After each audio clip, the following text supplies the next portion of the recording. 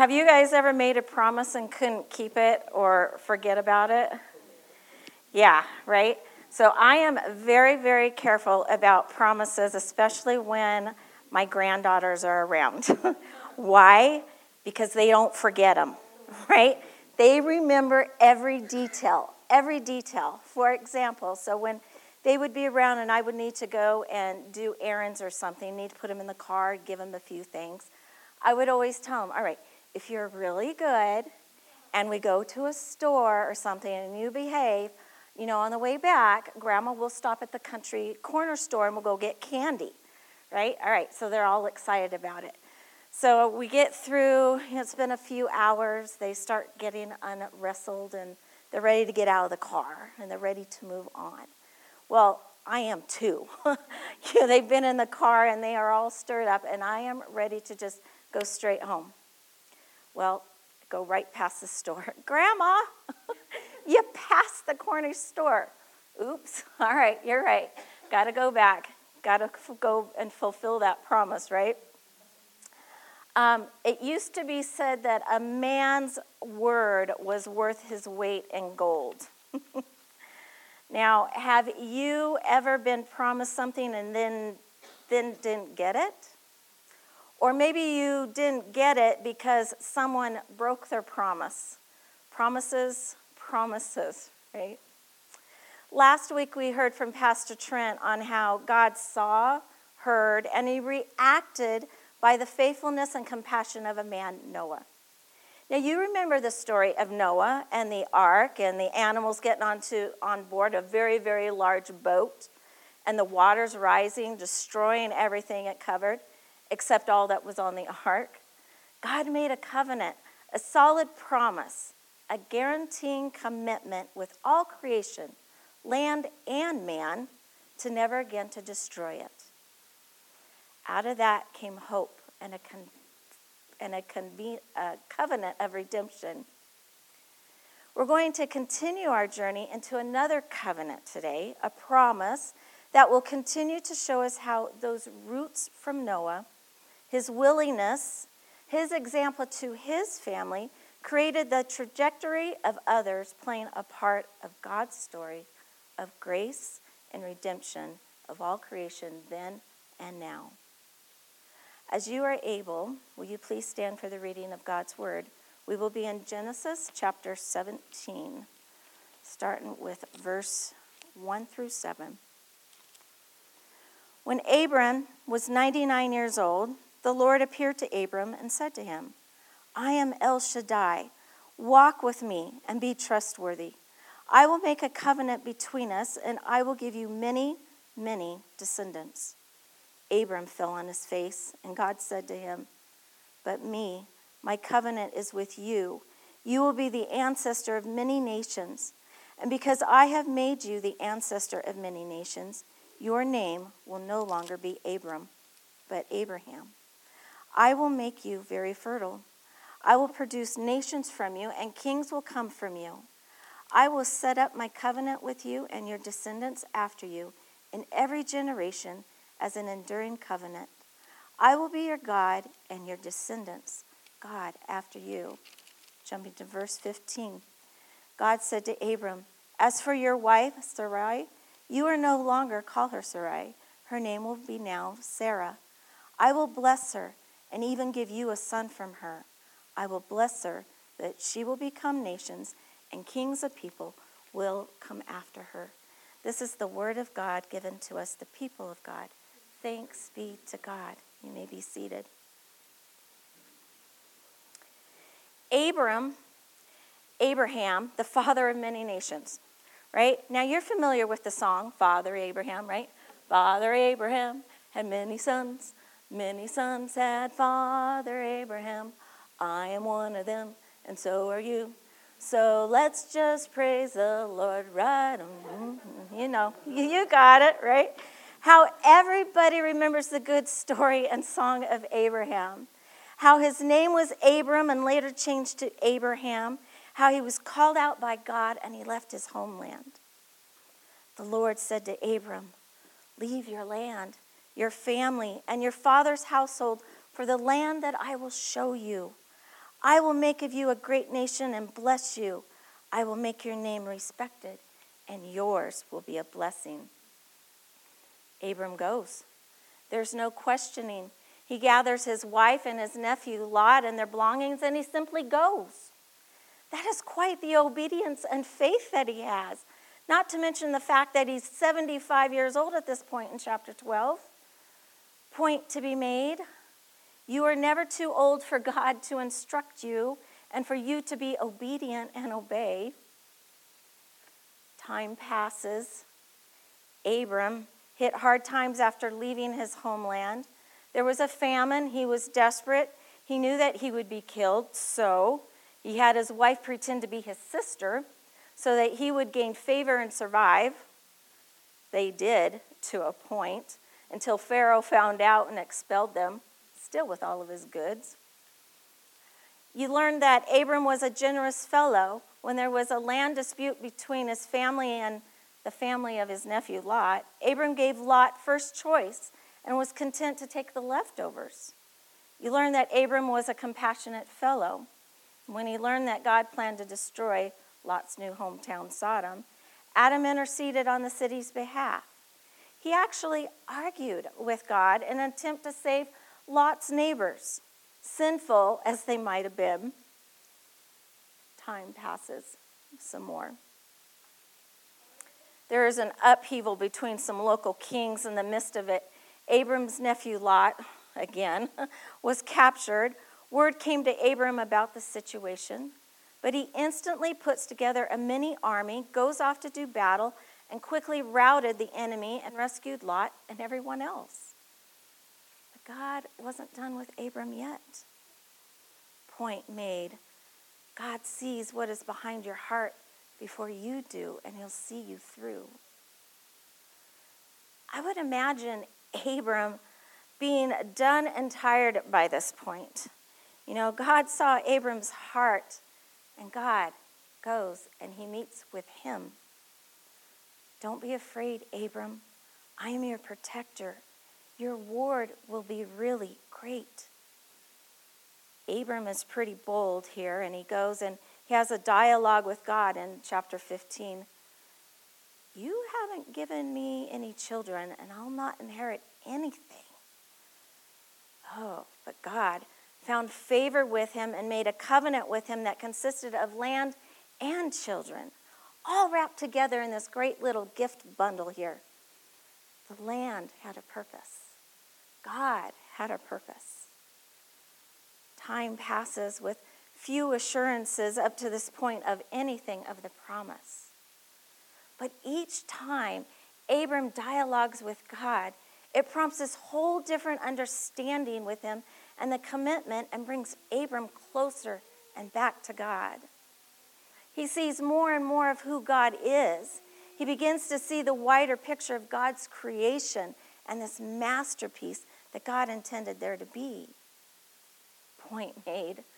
Time with God will increase your understanding of who he is.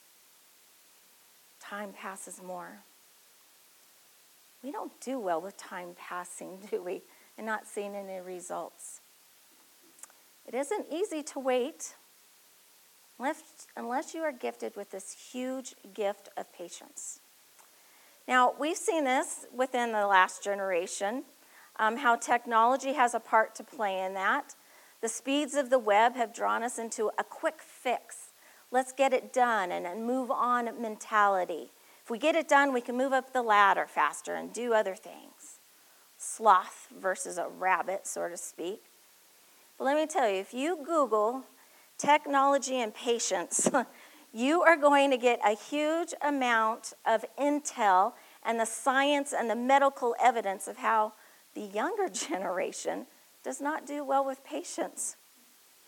We've got young babies using some sort of technology device to advance their learning. But let's be fair here, okay? I have grown a little less patient in my older years when my laptop, starts to slow down, right? So I don't think we can blame it technically on that, but things slow down. We are impatient. Waiting demands persistence. when common sense says give up. Waiting causes us to stop and check in with ourselves and believe when there is no present evidence to back it up. There's a quote from the book. It's called Waiting, Finding Hope When God Seems Silent by Ben Patterson. And he says this: faith is forged in delay. Character is forged in delay. The forge is the gap between the promise and the fulfillment. There is something to say about waiting, even being in the moment and sitting still. Even when it is uncomfortable and it's questionable, we are challenged, we grow, we are stretched, we are shaped. But we want what is best for ourselves and families, don't we? We got this. We can get it done and move on. But Sarai, Adam's wife, who was at this point in her 80s, not much younger than Abram, was unable to have children. She couldn't see how God could make this promise happen with her. She doubted herself and God. So she took it upon herself to have her Egyptian maid Hagar bring security, get the promise started that was given to her husband, if you know what I mean. Abram is now 86 when Ishmael was born by Hagar in chapter 16. And God sees so much more than we do. He is the creator, the almighty, the one who has set time into motion and knows each one of us better than we know ourselves. He is the one who has created a divine purpose and a plan within us and given a period of time. But we like to take control of that, don't we?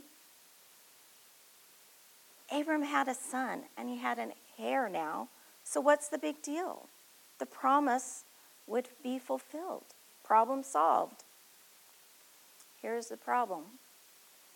It wasn't part of God's plan. He had something else in mind, and it was twisted, perhaps even to the point of the timetable or the order of things being worked out was a little out of whack.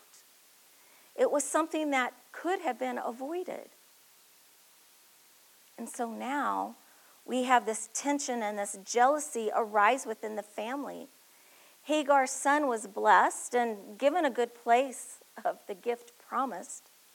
But the covenant that God promised would not be a part of his story or Hagar's.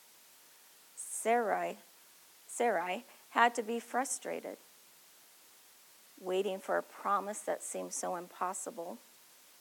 Being devoted to Adam and believing she would be a part of that promise, doubt entered in and control took over. Point made. People of faith are not perfect. Time passes some more. Now we see Abram is now 99 years old. And he's listening to God repeat the promise of a son for the third time here in chapter 17. I am El Shaddai. Walk with me and be trustworthy. I will make a covenant between us, and I will give you many, many descendants. God initiated this conversation again with more emphasis. I am El Shaddai. Walk with me and trust me. Do you see what God has initiated here? This is a side-by-side relationship with him, a bilateral covenant between him and Abram, a promise not just given out, but one that is mutual. It's spoken about with one another. They have this conversation.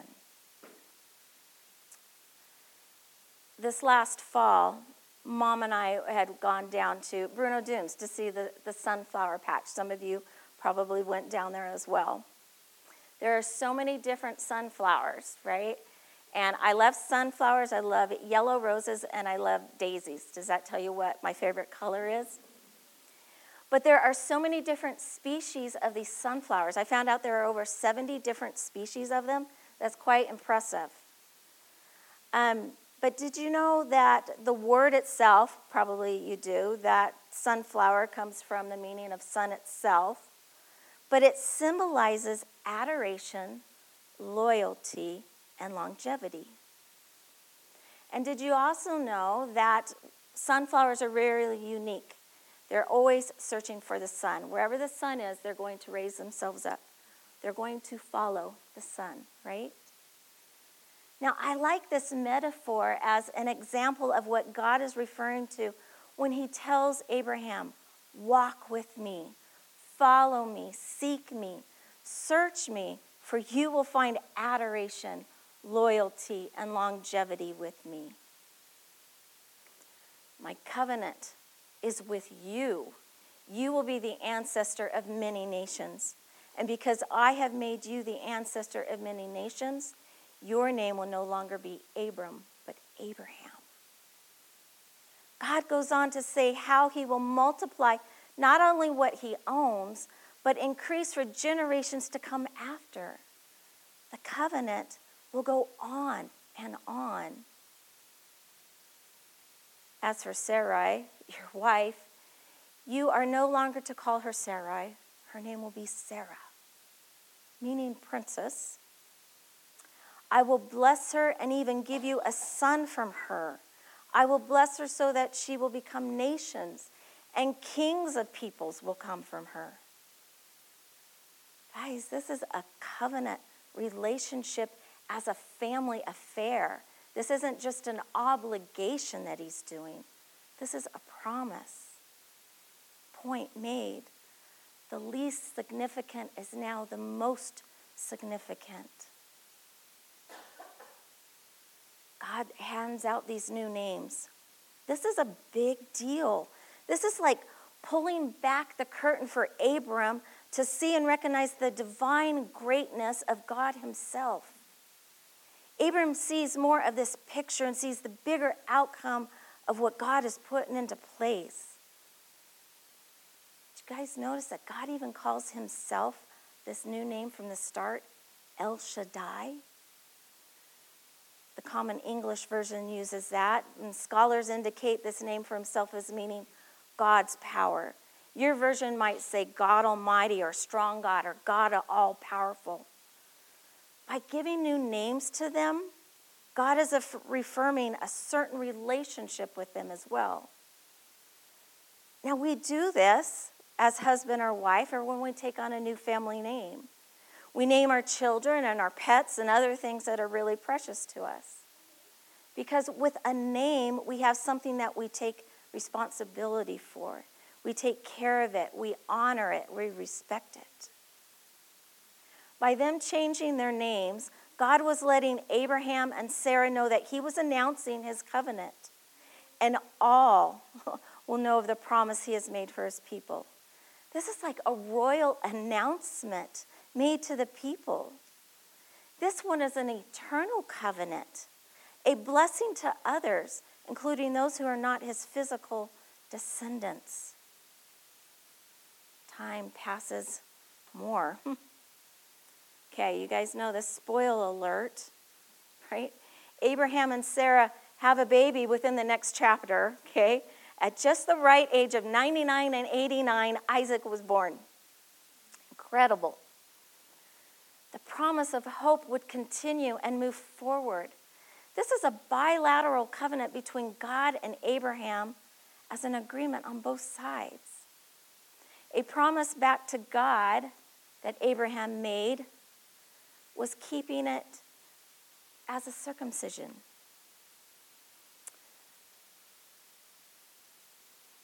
Let's take a line between the covenants between Noah and Abraham here, okay? God initiated both covenants with Noah and Abraham. Both covenants show favor with humans, no more floods. The promise has been made to God's people for generations to come. And both show a reminder of God's faithfulness. One is done by the rainbow, and the other is done by circumcision. So now, time passes again, 430 years exactly, around that. The story of Abraham traveled for generations, clear through to Christ's incarnation and crucifixion. Kings of people passed through time. God's promise was shared and made for future ones like Paul to witness, recount, and to see the story to fulfillment. As you heard earlier in Romans chapter 4, verse 13, the promise of Abraham and to his descendants that he would inherit the world didn't come through the law, but through the righteousness that comes from faith. Verse 16, that's why the inheritance comes through faith, so that it'll be on the basis of God's grace. The promise was a promise of blessing and grace. And Paul goes on to say, when it was beyond hope, he, Abraham, had faith in the hope that he would become the father of many nations, in keeping with the promise God spoke to him. Point made.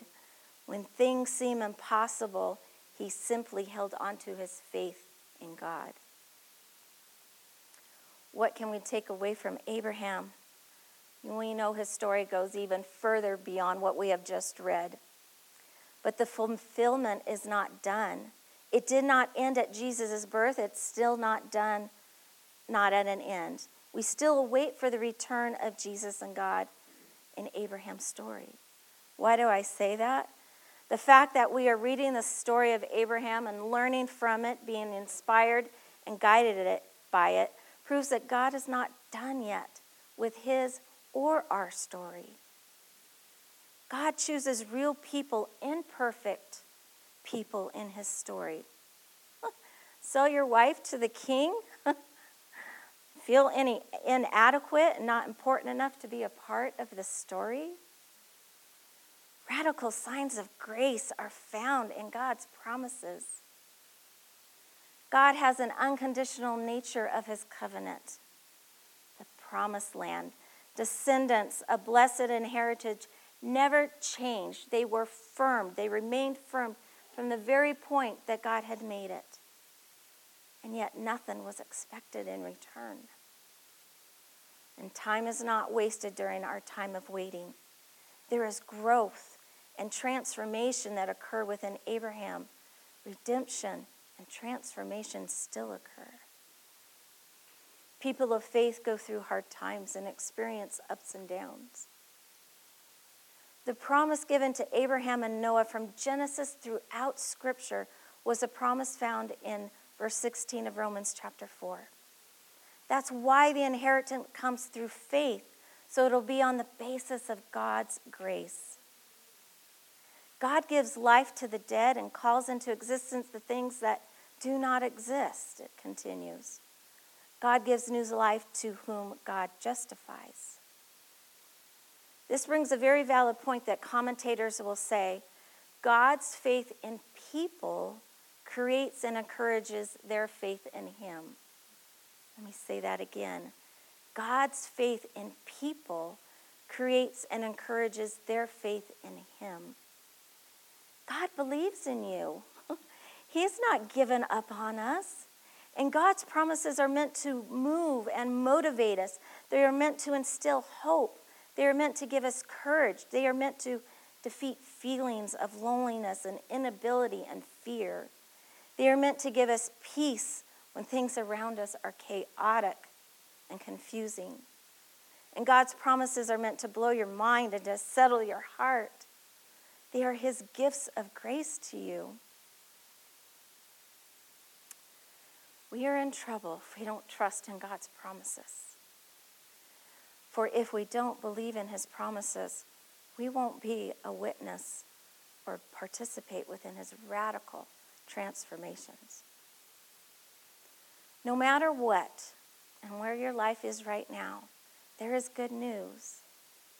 Just as God made a promise to Noah and Abraham and Sarah, God's going to continue his story with you.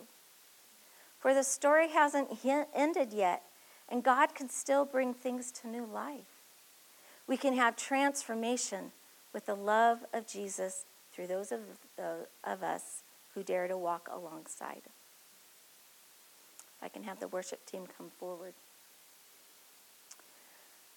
We're going to be receiving communion this morning as part of the new covenant with our Lord.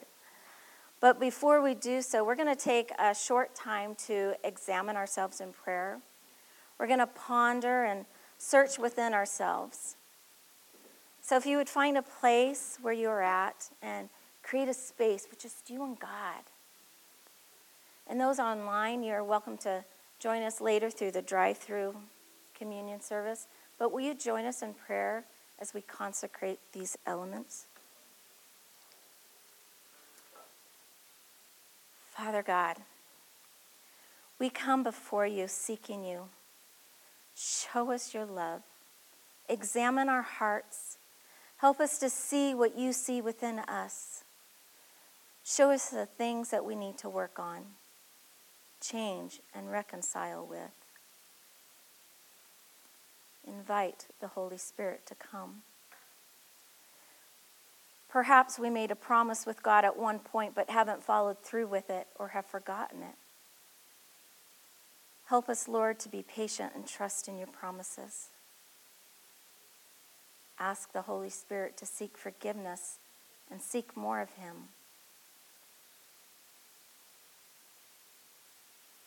May we seek his presence now and ask for forgiveness for ourselves or someone else. Seek him. He will hear your heart. He will hear and transform you into something new and better than before. Almighty God, into whom all hearts are open, all desires known, and for whom no secrets are hidden, cleanse the thoughts of our hearts by the inspiration of your Holy Spirit, that we may perfectly love you and magnify your holy name through Jesus Christ our Lord. Amen. We take part in this communion as a sign of saying, yes, Lord, I trust in you as you find trust in me. The night Jesus was betrayed, he came to his disciples to partake and participate with them. So take your cup and take the bread. Our Lord took the bread, and when he had given thanks, he broke it, and he gave it to his disciples, saying, take, eat. This is my body, which is broken for you. Do in remembrance of me.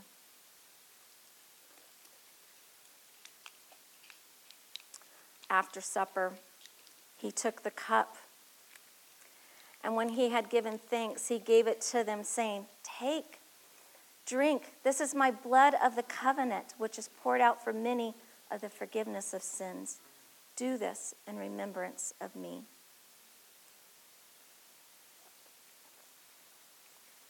Gracious Father, we give you praise and thanks for this holy communion of the body and blood of your Son, Jesus Christ our Lord. Amen. Father God, we just thank you for being the one who keeps to his promises. But Lord, as we wait for you to continue to do your work within us and for us, help us, Lord, to be patient, to be in the midst of that waiting. Lord, thank you for meeting us. In your name we pray, amen. As you are able, if you would stand and to receive the benediction. God's promises endure from generation to generation. May the God of Abraham and Sarah, the God who sent Jesus to redeem us, the God whose covenant is eternal, bless you and make you fruitful. Go in the name of the Lord.